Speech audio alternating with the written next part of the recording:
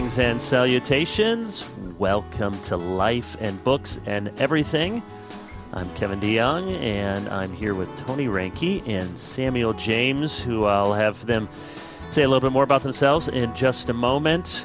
Good to have all of our listeners back. It's been a little bit since we've had one of these interviews. We had to have somebody reschedule, so we'll get that interview at the end of the season sometime later this spring. But good to be back with a couple of friends here today to talk about technology. Cue the Napoleon Dynamite technology song if you're of that Gen X vintage. I do want to thank our sponsor, Crossway, and mention in particular the ESV Study Bible. Really, everyone can benefit from a really good study Bible, and there's plenty of good ones out there, but I am partial to the ESV Study Bible. I think it's the best one. Over 1 million copies sold. The ESV Study Bible was created by a team of almost 100 leading Bible scholars and teachers from 9 countries, 20 denominations, 50 seminaries, colleges, universities.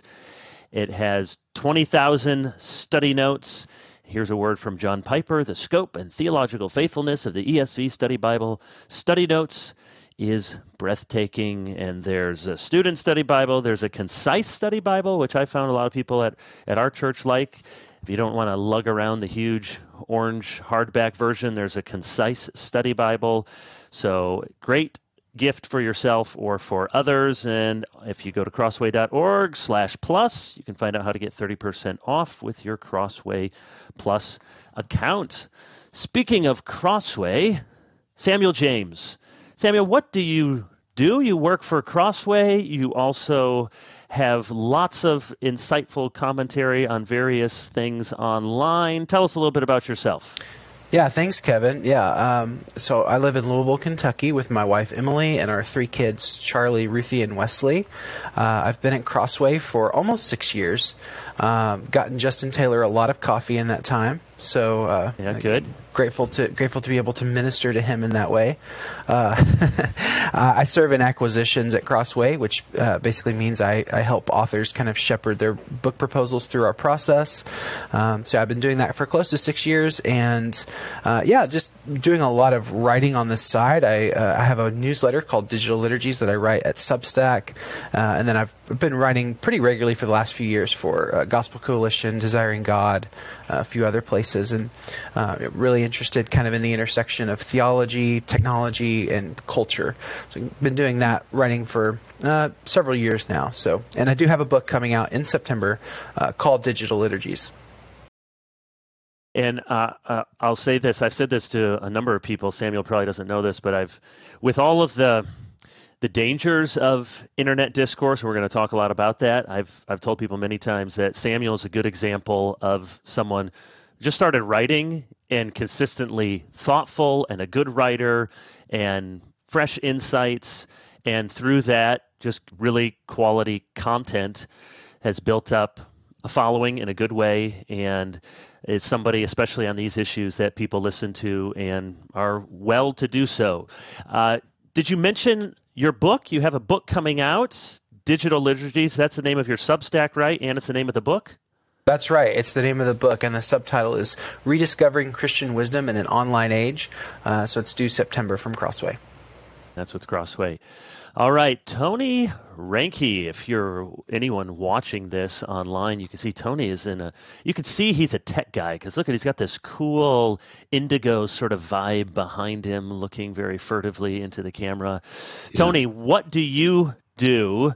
And give us a little bit about yourself. Yeah, I live in Phoenix with my wife and our 2 youngest, who are 16 and 15 now. So those are our babies.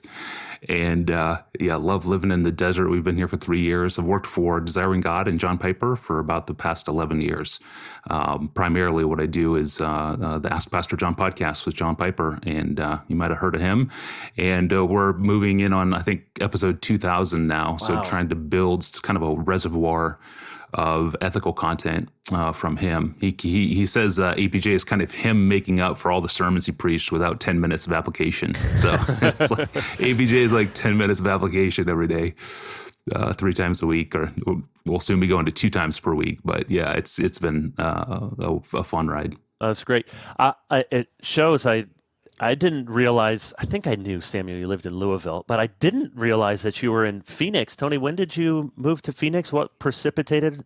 No Been precipitation. Here about 3 years. Yeah, so we were in Minneapolis for 8 years total, and just kind of done with the winters. And so moved to the desert. I'm very much a desert creature. I love it out here in Phoenix. And so, we've been out here for about 3 years now. So really enjoyed it. Although it makes for some very early morning interviews. I'm doubly sorry then. I was thinking you were on Central Time. I didn't see that we were in Eastern Time when we were planning this. So yeah, it's good 6 a.m. It's a good 6 a.m. All right. Well, thank you for that. Oh, because you didn't do daylight savings either. That's right. Yeah. You Arizonans, you got something right. That's right. Rebels. Yeah. Tony has written a lot of thoughtful things about technology. His most recent book, God, Technology, and the Christian Life, published by Crossway, came out in 2022. So here's how I want to start our conversation to put you guys into some camps. And I know you probably agree on mostly everything when you talk about these issues, but maybe come at it from some different angles. So I would put Samuel in the category of a technology pessimist and Tony as a technology optimist. So though you're going to want to agree, let's just, for the sake of good discussion, if you'll own those categories. Tony, why are you a technology optimist? Yeah, Reformed theology pushes me in that direction, pushes me against Ludditism. And what I've seen over the past, basically Ludditism has ruled the coop for 100 years in the church. And 15, 20 years ago, I started to think through Ludditism and sort of the theological underpinnings of it, and started to realize it didn't answer all the questions, and it really didn't provide the substance that I thought that we needed as Christians to live in the tech age like we do. And started to press into it and started to realize that there was a different trajectory in thinking through these things that went back to Calvin, went through the Reformed Orthodox, the Puritans, went through Spurgeon, Bavinck, Kuyper. There was a different way to think of technology and human engineering than simply a default Ludditism that sort of began 100 years ago. And so I started to press into that theologically, and then eventually got to the text, exegetical texts. And I think there's like 14 key texts, and came to the conclusion that basically I'm an anti-Luddite, is I guess how I'd put it, is thinking through technology in a way that's a little more theologically robust than a default position of anti-tech. Right. Tell us, a lot of people have probably heard that term, Luddites. Where do we get that as being somebody who's against technology? Because there are actual historical derivations of that term. Yeah. It's kind of Industrial Revolution era, kind of pushing back on this idea that machines should take all human labor away, or as much human labor away as possible. And so it kind of became a theological position that was, that's how it kind of got coined. And it's just I think of it more as just kind of a default position, thinking like if you say undermining things about Twitter or smartphones or nuclear power, it feels Christian, it feels holy, it feels pious. And I'm pushing on that because I don't think it actually is that simple. All right, we're going to come back to that. Samuel, you likely agree with most or all of that, but in your writing, you often come across more as a technology pessimist, and at least when it comes to the effects that the digital world has on us. So if I can just put you in that category, what do you want to say from the technology pessimist side? Yeah, and it's a good question to kind of like where I identify on that spectrum. I think technology realist would probably be a little bit more accurate for how I would think of myself. The people who have deeply shaped my thinking on this kind of tech critical persuasion. So I'm thinking of Nicholas Carr, his 2010 book The Shallows, which is really just kind of the spirit that I'm trying to capture in my book. But then also Marshall McLuhan, Neil Postman, these kinds of influential cultural critics who really looked at particularly mass media technology, as posing some serious challenges to how people are formed, kind of intellectually, emotionally, even politically. So, Neil Postman especially gets into that.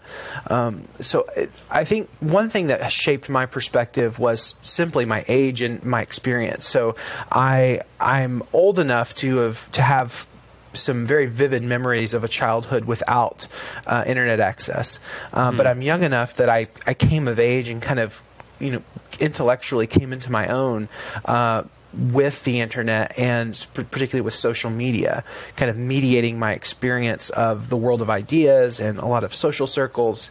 And so that experience has really, I think, shown me some of the particular ways that I believe we are different kinds of people, for the fact that these technologies tend to mediate our experience of the world. And particularly when I started looking at Scripture, and I started looking at the kind of portrait of thinking and of living that the Bible holds out, and then I would read somebody like Nicholas Carr, who presented all of this kind of empirical, not necessarily Christian, but just kind of cognitive research about the way that internet technology shapes how we think, I started to realize that this has enormous theological significance, that it matters that we're able to kind of feel and to think in accordance with a physical embodied world, the way the world really is. And so putting those two things together has kind of put me in a more tech realist camp. And I tend to not enjoy kind of pitting tech optimism versus tech pessimism, because the question is, what technologies are you talking about? So everyone's a tech pessimist in some things, everyone's a tech optimist in other things. So like we're not in the same room right now. We're all far flung across the country, and we're joined together by technology that I don't think any of us would necessarily take a pessimistic view of. But that's not to say that this technology is neutral. And I think that's one thing that I'm trying to get a lot of Christians to think in terms of, is just because something is not intrinsically bad does not mean that it's neutral, that it has no effects, that it doesn't situate us in a certain way. So that's kind of the background of where I've been writing and thinking for the last several years. That's great, and I want to get into some specifics of both of the things that you have written. I certainly don't want to claim I'm the third way between the two of you, or that there is a between, but maybe there are others who resonate with me in this sense, that I feel like I live like a tech optimist. I live with all of these things. We're doing this, as you said, through the internet, and I've been on Twitter, and I was one of the, first kind of wave of bloggers. And I tell people sometimes, jokingly, though it's true, I would make fun of the bloggers, and then I did a blog. And I had sermons where I said how dumb Twitter was, and then I got on Twitter. I think I learned my lesson not to say podcasting was dumb, but now I do podcasting. So my kids have, at least my older teenage kids, they have iPhones. We have streaming services. So all of these sort of technology, I feel like I am living in a lot of technology, and yet I find my heart and spirit resonates with I'll just say tech pessimism. In fact, Tony, I can really be drawn to a Luddite, but I don't do it, but I'm drawn to that in my spirit when I read some of the books that Samuel's mentioned, and even some of the things Samuel's written, and I'm not blaming him for this, but I find myself, because I read Neil Postman and Marshall McLuhan and all of those folks, or Jacques Ellul, and I read some of these guys, and I find myself, let's throw my iPhone into the ocean, get rid of my TV, get rid of the streaming, get rid of all of this, get off of Twitter. Just, boy, my life would feel cleaner, better. Tony, is that a Christian sentiment you come across a lot? Is there anything that feels good that you resonate with? What sort of good, bad, or otherwise can you speak to? Because there may be a lot of people listening who feel that. I'm using all the technology, but a lot of me feels like I just wish it would be buried in the ocean. That's what I mean by default Ludditism. Well, I have it in my heart, and what Tony. I'm saying, 99% of Christians have that in their heart. have the tech and, in a sense, hate the tech. What I'm saying is, why don't we bring God into this equation? Why is he always left out? Why can't we thank God for the gift of the smartphone? Why can't we thank God for the gift of Twitter? Why can't we step back and look at technology as a stewardship of a divine gift? Why do we always have to deal with it as though human engineering is this thing that's sort of like, Steve Jobs just he manifested the iPhone out of nothing. He's like this godlike figure who makes everything out of nothing. He doesn't. God makes everything out of nothing. Steve Jobs makes things out of the things that exist. And so looking at technology less as sort of like, if it's a human product, then it's somehow we should resist it, and thinking more in terms of the gift of the material universe that God has given us. We did not invent electricity. We did not invent nuclear fusion. We did not invent fossil fuels. Those were all things that were embedded into this pregnant creation that God gave us. So when we talk about gas-powered engines, or we talk about things powered by electricity, why do we not start with gratitude and say, God, these are gifts from you that we now need to steward to love you and to serve others? And that's what I'm trying to help Christians wrestle with, is why, when we talk of technology, is God always pushed out of the conversation? Because I don't think that is a healthy way to go about it. And I think there's a different way to do it that was being done prior to, say, World War I. And that trajectory is there in the Reformed tradition. And so, I resonate with that. I was in that position for a number of years, just feeling torn. And I, especially as I was raising my teenagers, right, I wrote 12 Ways Your Phone is Changing You, which is very negative on smartphones, negative on social media. This is the way it's changing us. It's being, it's affecting us in 12 negative areas that we need to be aware of. So I wrote that book. And then at the end of that, what I realized is I didn't have then a foundation of gratitude for tech that my kids could build off of and build an ethics of what they use and why they use it. So why does mom and dad have a smartphone and the 12-year-old in the house doesn't? I've got to explain to my 12-year-old why they don't have a smartphone and why mom and dad do. Right? So why does mom and dad get one and the 12-year-old doesn't? And what I realized as I was engaging in that conversation is I had no theological foundation for stewardship built in their mind. It was just a godless conversation. As soon as you talk about smartphones, social media, anything like that, it was just like God was out of the conversation altogether. And I had to reckon with that. And that's what this third book is reckoning with, is how do we bring God into the tech conversation in a real and biblical and substantial way. Tony, I want to follow up, just piggyback a little bit. You have this section in your book, which I really like. You give this little vignette, this example of, I forget who it is who gives this story, but asks the question, if you could trade places with, is it John D. Rockefeller 100 years ago, the world's richest man who by today's standards would be 20, 30 billionaire. And so money is no object. You can buy anything that the world has to offer. And yet this little thought experiment, when you're initially drawn to say, well, yes, I would go back 100 years to be the world's richest person. I could build a castle for myself. And yet it only takes a few moments reflection to realize, oh, you don't have a car that can drive you places. Right. You can't fly easily places. If you want to go to Europe, you got to take a long boat ride. You maybe have some primitive air conditioning in your house. You don't have it anywhere else. 1 in 10 children are going to die, on and on and on. I sometimes use the example. I was reading a year or so ago David Calhoun's 2 volumes on Princeton Seminary, which I just love, being a Presbyterian and reading about old Princeton. And I get this nostalgia feeling. I wish, man, if only I could have been back in the 19th century with Hodge. And then there's this one line where one of the Princeton guys, it was Hodge or Alexander, somebody, had some problem, and they had 12 leeches on his groin. I thought, nostalgia gone. Get me back to the 2020s as fast as I can. Tony, why is it? Because I've gotten other books too on.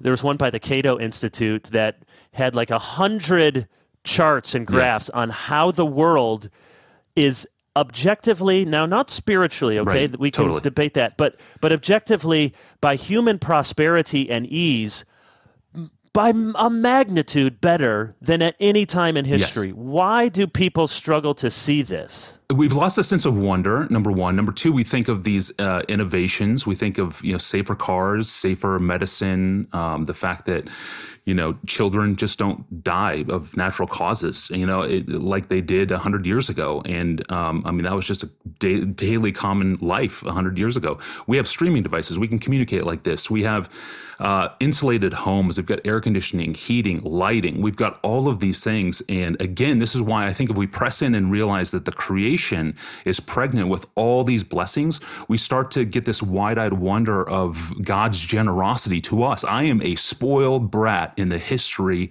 of humanity.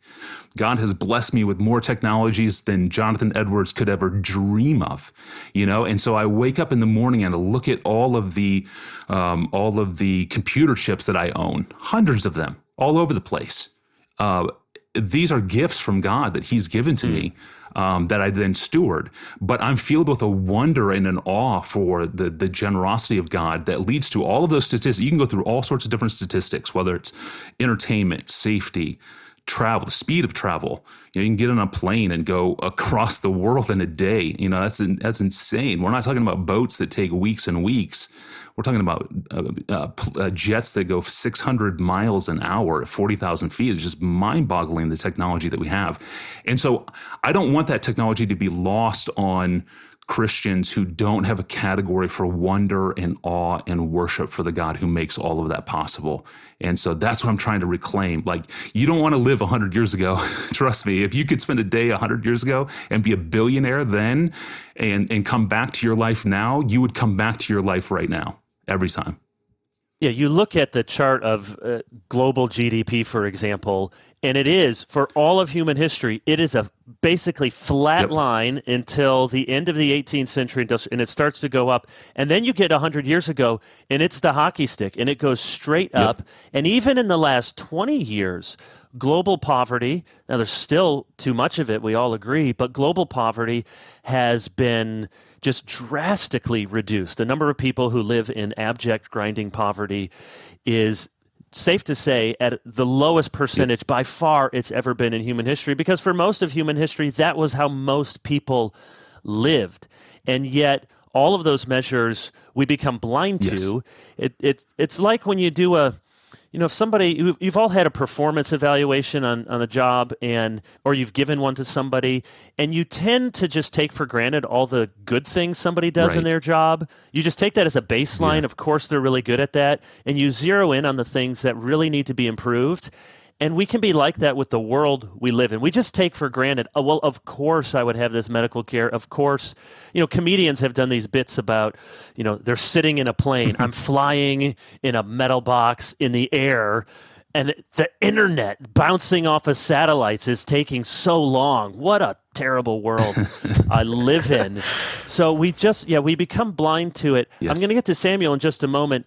Say a bit more. One of the texts I think of, Tony, is right at the very beginning, Genesis 4, and Cain and his line there, who are the progenitors of culture, technology, civilization. But Cain's a bad guy. Yep. How do we read Genesis 4? What sort of exegetical insights do you get from there? Well, Moses wants us to trace professional music making, basically rudimentary genetics with livestock and metalworking back to these forefathers of innovation. That's clear in the Bible. The Bible wants us to trace the lineage of those professions back to Cain's great-great-great-grandsons who are going to be washed away in the flood, which raises all sorts of questions about, well, then how does their tech get into the restart of humanity? And that brings in Noah's Ark. I mean, Noah's Ark is a midwife of all human engineering prior to the flood into the restart of humanity. That just blew my mind when I realized that the reason we can trace those forefathers of those innovations is the fact that Noah carried their technologies into the restart. This raises the question of, what Cain deserved death. He should have died. He should have been executed for his murder, his cold-blooded murder of his brother. That's very clear in the rest of the Old Testament. Like, you kill somebody, you murder them in cold blood, your life is gone, right? And somehow for some reason, God puts a mark on him and says, don't touch him, don't mess with this dude, don't fight him, don't kill him. He is going to be protected because he has a lineage that I have need for, and then Cain himself becomes sort of a urban planner or city builder, right? Mm-hmm. He's not going to grow crops anymore, and then out of the city becomes the volcano of technological innovation, and that comes out in his lineage. So right from the first few pages of the Bible, we've already got in place a very central story for how God is going to send innovation into human experience, and he's going to do it through a lineage like Cain. So he's going to use non-believers, rebels, to do it. And so already from there, we've got a more robust story than simply going to Babel and saying, "Oh, see the Tower of Babel, it's human engineering. Human engineering is bad." It's right there from Genesis 4, and it goes on to Genesis 6, Genesis 11. You have all these stories that start to compound and build and tell this story of God's relationship to human engineering. So let me throw it to Samuel now. Anything in what Tony's been talking about, I've given him the floor for a bit to riff about the goodness of technology. You resonate with that? Anything you want to say? Yeah, but I absolutely resonate with it. And in fact, I was telling my wife just the other day, I didn't grow up flying in airplanes. My family almost never flew. And so as an adult, when I've had various jobs that have put me on airplanes more, I still have a sense of wonder that I can have breakfast in Minneapolis and have dinner in Louisville. Like that still doesn't seem like it should be the case. And so it's just wonderful for me to think about. So I absolutely resonate with what Tony's been saying. I think where my thinking has been located the last few years has been to kind of take digital technology and internet technology in particular and to say, this is something that can bring great good, and this is something that we should try to bring great good out of.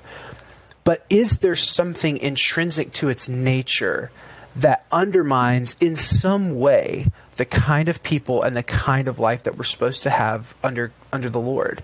And so, for example, when we're talking about GDP and kind of the wealth of nations and how technological and financial advancement in the last 200 years has benefited people around the world, countless, probably billions of people. I think that's absolutely true. And yet I can hear perhaps a secular atheist hearing us have that discussion and then kind of turning the table on us and saying, but why do you Christians say the love of money is a root of all kinds of evil? It doesn't make sense, because here you are talking about the goodness of all this wealth, and yet you have all of these Bible passages that you quote warning against the pursuit of wealth, warning against the love of wealth. And I think that's just kind of where we are as Christians with money, and I think there's a way in which that's true of technology, or as well. I think when we think about our relationship with money, it's true that there's nothing intrinsically wrong with wealth, but yes, the Bible's attitude toward wealth is not neutral. Its warnings about wealth are not neutral. There's not a sense of, well, it's 50-50. You can either, you can try to become a billionaire or you can try not to, and the Lord's indifferent to it. Actually, there are so many Bible passages that kind of condition us to think, hey, wait a minute, there's actually danger. There's spiritual danger with devoting your life to trying to accumulate wealth. And I think that speaks to kind of the tension that's at the heart of the technology conversation, where something can be capable of great good and have virtue in itself, and yet there's a posture that we have to take toward it as Christians.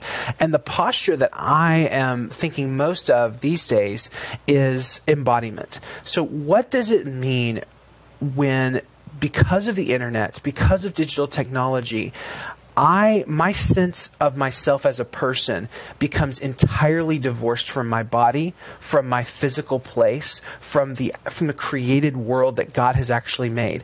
What happens when I can conceive of myself and conceive of others purely as mental projections on a screen? And I think one of the answers to that question is that the teaching of Scripture becomes less plausible to us. So, for example, when I see in the Scriptures that God made mankind male and female, and that there's a beautiful complementarity between male and female, and that this creates an equality of essence but a difference in roles, but then I get online and I don't see bodies in front of me. I see names and avatars and text. And there's a kind of a devolution of personhood that and now what the Scripture is saying doesn't make sense to me.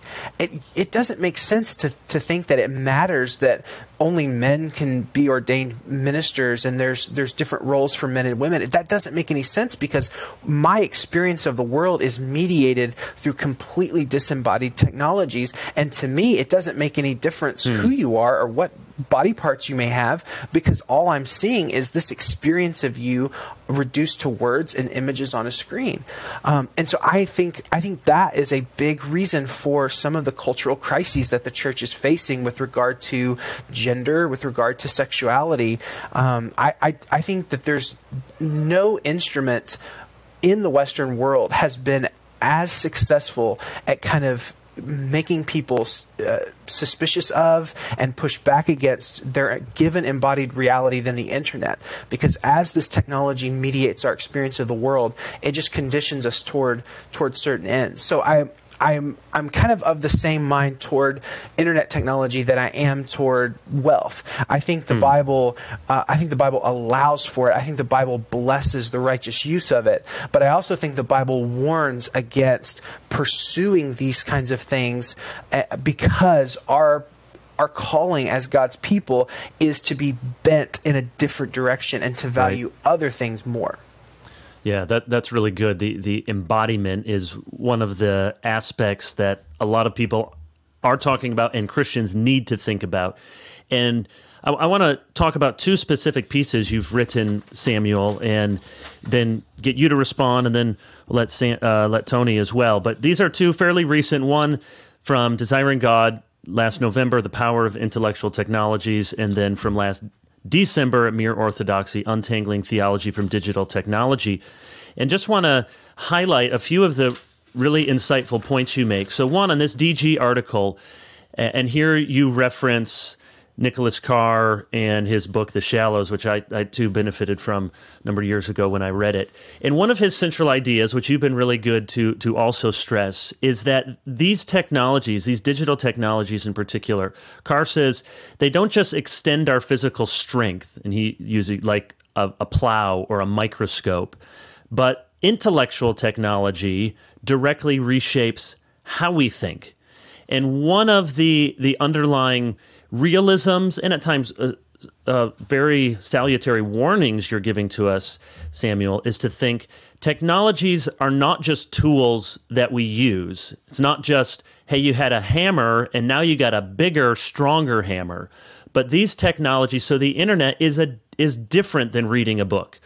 And books were a technology. We don't realize that. And probably Christians had a lot to do with the development of the Codex, and people think that that's maybe even was speaking to their idea of a canon, because before that you have scrolls you can add to. You can sew in new vellum to it. And a codex, a book, is something that you hold in one place and is fixed. It's got a front, it's got a back, it's got covers.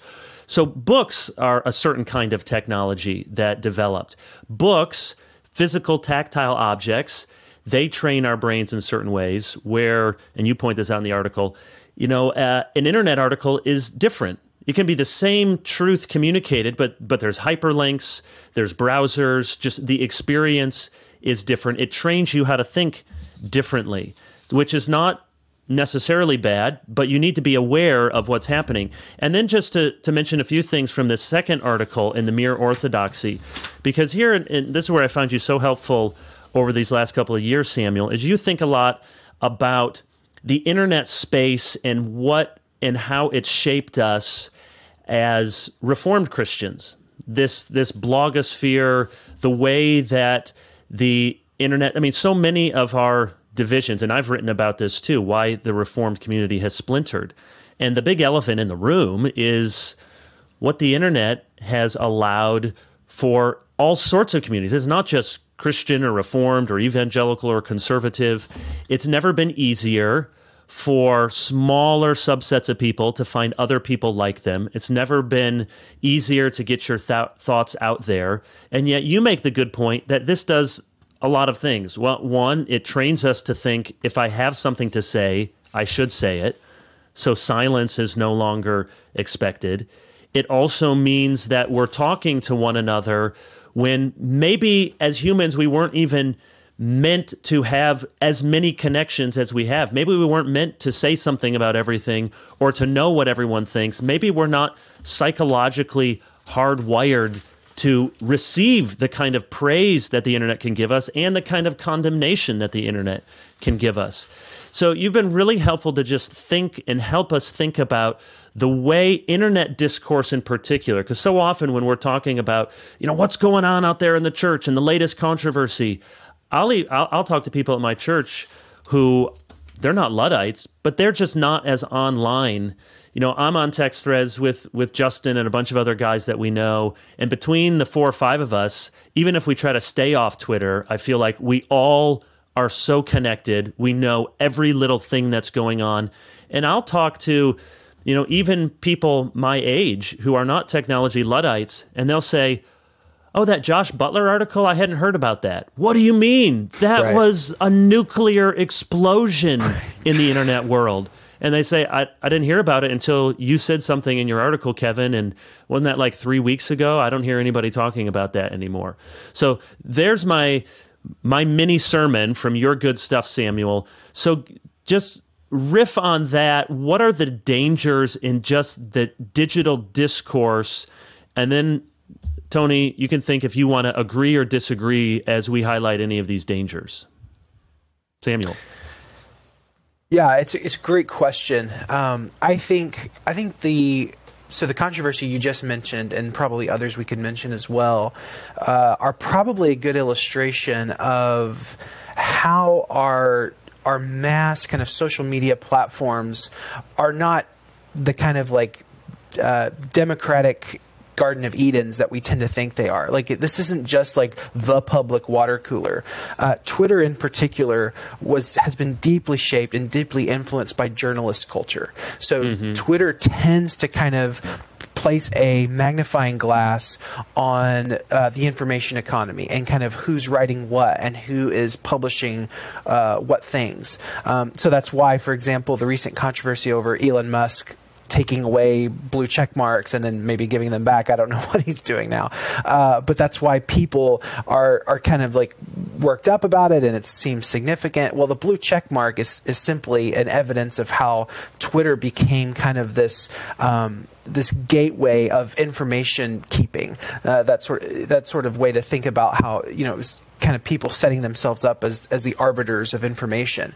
That's kind of the culture that Twitter comes from.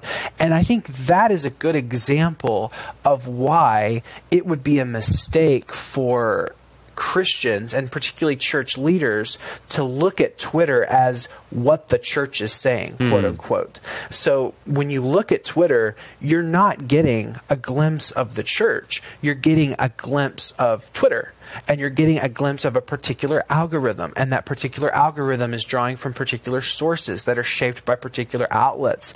And if you do enough digging, it turns out that most of the journalistic culture in this country is shaped by a handful of institutions, mostly on the East Coast. So you get from elite culture. And I think I've written elsewhere about how Christians need to be careful that what they mean by engaging culture isn't simply responding to the Atlantic every month or responding to the New York Times, because you're not really engaging culture. You're just engaging these particular elite bastions, and in so doing, you are ceding control of the conversation to these outlets. So that's a good example of how the internet kind of flattens distinctions, flattens geography, and kind of focuses our attention in a specific direction, and that direction may not be the direction that we think it is, because it's guided by particular algorithms, by particular values that these corporations have. And I think the danger, and what I was trying to get at in the Mere Orthodoxy article, is that the danger is when we do theology online, and I'm not saying we should never do theology online. I'm grateful we do that.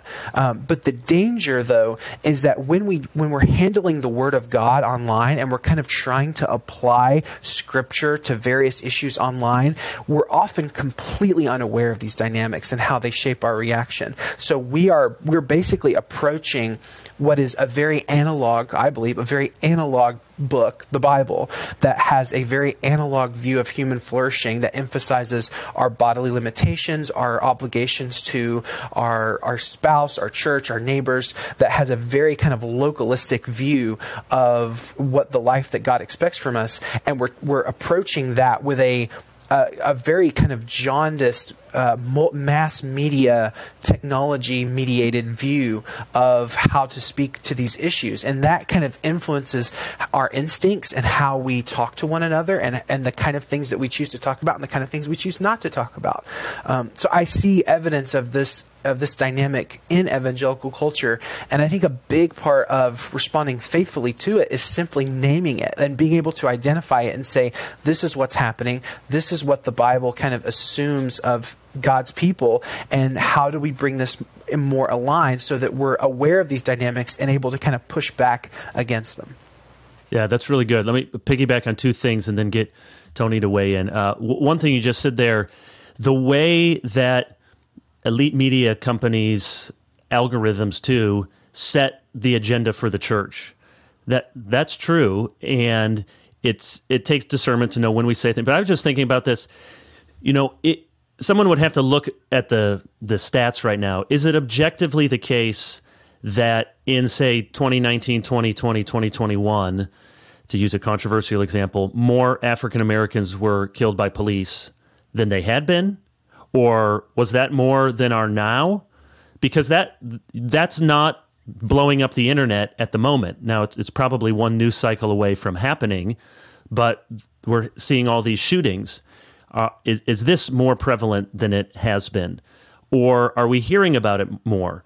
These are honest questions, but it's just to illustrate the fact that once those outlets start talking about something all the time, then we feel like cultural engagement means we also say something, which it may or may not be wise to weigh into those things. That's not the point, but it is to say, well, what do we as Christians feel like the world needs to hear or that needs to be spoken? So that's one concern I really resonate with. Another one that you hit on in this article is the way in which the internet flattens discourse, nationalizes, or in some ways globalizes discourse. So lots of people have written about this, that all politics has become much more national, that local races are tied to national figures and national referendums so often. And I think that the internet does that.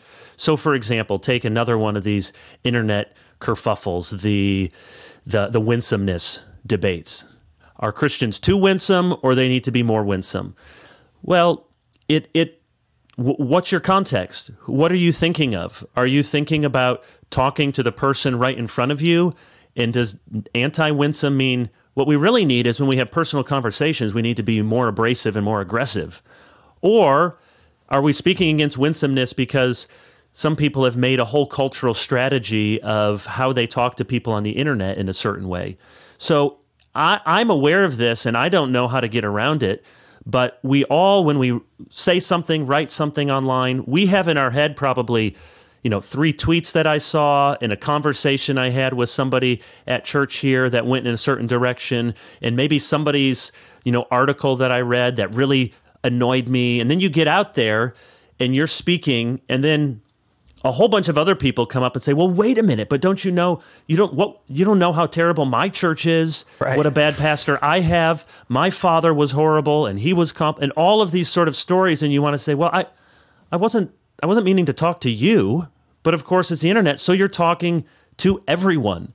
What do you think, Tony? How do you read, as someone who's rightfully reminding us of the gifts of technology, and you spend your professional life helping John Piper reach a digital audience? How do you think about what Samuel's pointing out, the way this internet culture is shaping us in some Yeah, I mean, really I think negative I would give ways. the thumbs up on everything he said. I think it maps on to where I was leading in 12 Ways Your Phone is Changing You. The question that I step back on is technology neutral or is it never neutral? And that's kind of the question that comes to my mind. So Melvin Kranzberg, who was the late tech historian at Georgia Tech, he had this great line. He penned the 6 laws of technology, and this first law was brilliant. It was technology is neither good nor bad nor neutral. It's none of those things, which is a great way, I think, to say it. And I chuckled when I first read it, but it's pretty profound. Saying technologies are neutral doesn't get us very far in this conversation at all. Every technology is preloaded with certain biases that we have to acknowledge and we have to work through as Christians. And these biases often provoke something in us by its potential to be used virtuously or sinfully by how the tech is fundamentally bent. And, so trying to disentangle what's a virtuous use of a media and what's a sinful use of media, that's what I was wrestling with 12 Ways Your Phone is Changing You. There's a sense among many Christians today that you must first address the problem tech before addressing God's glory and the gift of tech. And so I think, had to write that book first before I could write God, Technology, and the Christian Life. But one thing I discovered that was new to me as I was writing this new book is that a theology of technology is basically a theology of the city. It's the same story. I was trying to see how human engineering, human innovation mapped into Genesis to Revelation, and what I realized is going back to Cain, these are just intertwined with the story of the city. They're one story. And so our cities are not merely good or bad, and they're certainly not neutral. And so God's relationship to the cities of man is complicated, but it mirrors that exact storyline of technology in the lineage that we kind of see from Genesis to Revelation. What we find, for example, is, so if cities and technology are basically mapped onto the same storyline, we get to Revelation 2 and 3, and we read 7 letters to 7 churches in 7 cities, each city spring-loaded with certain idolatrous biases. And you would say, well, Christians run from the city, flee from the city because the city has idolatrous bents, right? No, they're not called to flee the city. And so I think that same dynamic must be at work when we're thinking of technologies around us. Every social media platform is designed to encourage you to do things with it that would violate Christian standards of fairness and love and charity and modesty. And that's why I think in the book I say, if your conscience approves living inside of a city among all of its cultural pressures and idolatrous biases, which is what we have in Phoenix, right? You come to Phoenix for the good life, to golf, to get a tan, to retire, right? Those are idolatrous bents in Phoenix if you take it too far. If you think the good life is moving to Phoenix and golfing every day, if you think that's the good life, that's an idolatrous bent that I have to fight against if I'm going to live in the city of Phoenix. And I believe God has called me here, and I believe that I can minister to the people of Phoenix, but I can't be naive. The city is not neutral, and none of our technology platforms are either. I hadn't thought of that before, but that really makes sense. And it maps on to what you said earlier, just the instincts we have as Christians. So I think a lot of Christians, and I can feel this in myself, can feel like rural or country is purer, right, is better, is less trammeled by modern idolatries. And yet if anyone who lives in those places will tell you, yeah, there's some real blessings, and there's thick cultures, and there's traditions, and there's a lot of dysfunction there too. And so then you get the people that swing the other way, and because Christians can be nervous about cities, make it sound like if you're not in the city, then you're not a good Christian. And you can see some of the same pendulum swings with technology. I want to get each of you to answer at least one last question, if you can stay just a few more minutes. I do want to mention before I get there, another sponsor, Scriptura. They make great Bibles, heirloom sort of Bibles, but also you just use. I have a couple of them. They're such nice leather. You feel like you want to just sleep on them. And maybe you want to think of a possible Mother's Day gift is coming up. So check out Scriptura and their line of Bibles. They also will restore your Bible, put a new cover on it. If you got a Bible that you've had forever, you got your notes in it, they can do that too. LBE listeners can receive 15% off their order with the code LBE15. So thank you to Scriptura. I want to give to each of you at least one last question, and I want you I'm going to bring to you my own pathologies, and you can counsel me. So let me start first with Samuel. I read your stuff, and I can find myself, as I said earlier, agreeing with you 100% and feeling like I want to get off. I'm going to cancel Twitter. I'm just going to write books that are hardcover. I'm not going to look at the internet. I'm going to get a rotary phone. I don't want any of this stuff, because just to fight the beast with little nibbling around the edges feels like it's just not going to work. I so see and feel the dangers that I want to just be rid of it. So help me or people like me, Samuel. Should some people do that? Would you counsel people not to do that? What should people listening to this who feel all of those kind of dangers, but they're very online, how do you counsel them to live as disciples of Christ? That's a great question. And should I cancel Twitter and writing online and not my podcast, but so I would start with the reality that so much of the Christian life is contextual. So we have biblical commands in Scripture that we're all bound to follow under allegiance to Jesus. But so many of what specific steps we take to get there depends on person to person, right? So you wouldn't counsel necessarily two people who are in very different situations to necessarily have the exact same approach. Repentance might look different for both of them. And so that's where I would start, is that despite our desire for a one-size-fits-all approach, like just tell me what is the absolute have-to-do list, and I'll do it. I was like, well, that doesn't exist. There is no have-to-do list. Instead, there are specific ways that we can be more faithful with the attention span that God's given us. Our attention spans are not infinite resources. They're finite, and we choose to, and they're not fungible either. We choose to spend on one thing, and we don't spend on another thing. Excuse me. So I think for me in my own life and my own journey through this, it has not led me to a total rejection of online technology, but it has led me to bring other people into my life who can change my password, who can text me. As this happened about a year ago, somebody texted me and said, "Hey brother, I think you should delete that." And I said, okay, you're right, I should delete it. So I think bringing people into my use of technology and giving them permission to say, I want you to hold me accountable and to help me hold myself accountable, that these technologies, I'm not serving their values, but they're serving mine, in the words of Cal Newport. I'm making this technology serve what I think is ultimate, rather than just doing whatever Silicon Valley tells me to do with these devices.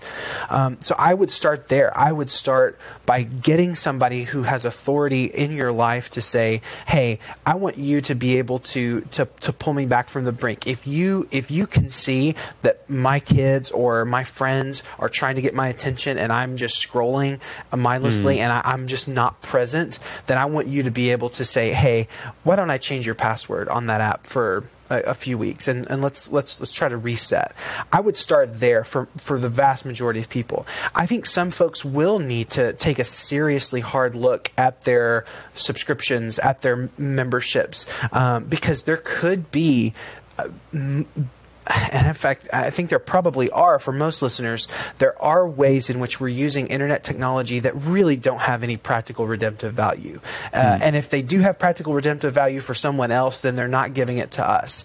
And we may not be able to use them faithfully. I think people probably need to look at their own patterns of sin and their own patterns of vice, and to see, is there a particular social media or a particular internet technology that brings this out in you? Are you given to anger? Is there a particular platform that that seems to monopolize on your anger? Are you given to lust? Is there a particular platform that seems to monopolize on your lust? Are you given to laziness? Is there so on and so forth? And so it starts with just this kind of honest self-assessment, letting the Word of God cut us open like it does, and then letting other people come to alongside us to say, hey, this is the patterns that I see in you. And the last thing I would say is that the Bible's view of wisdom and of human flourishing places so much emphasis on the physical world that God made, our embodied relationships with each other, and the local church.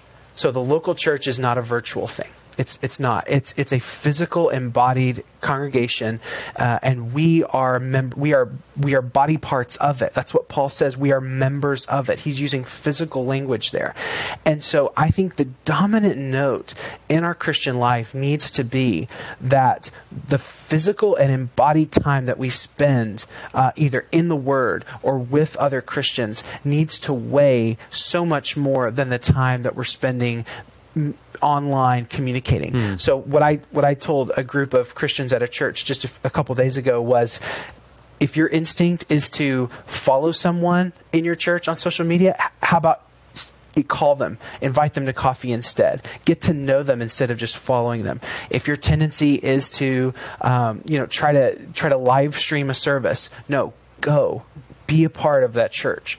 Fight against the tendency in our society to digitize everything and to escape the awkwardness and the vulnerability of embodied presence, and lean into it, because that is how God created us. And anytime we lean into the way God created us, we will be glad we did, because that's the way we're supposed to be.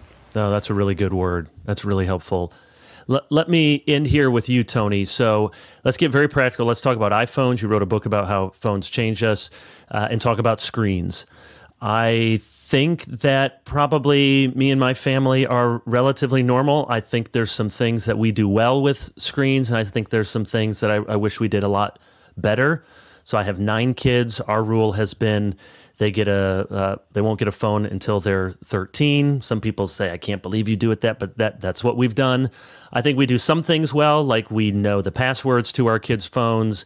If they're on them or screens, they're supposed to be in a, not locked away in their rooms, hopefully, but in a public sort of area. And they know that they charge their phones in a public area at night, so they know we can get on there. We could see what they were doing. We could look at their texts. We can follow that. So they just know that possibility is out there.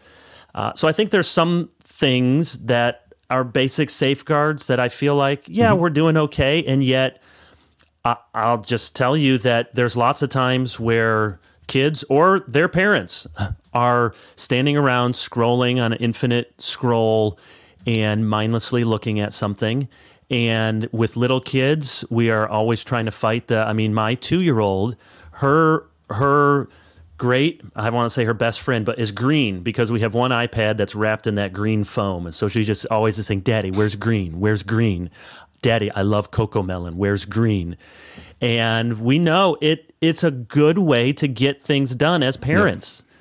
Grab this iPad and watch it. And I think my wife and I go back and forth sometimes thinking, look, I watched TV growing up, get some iPad time. It's not ruining you. And yet we read lots of scary articles and we think, oh, your brain is mush. You're ruined.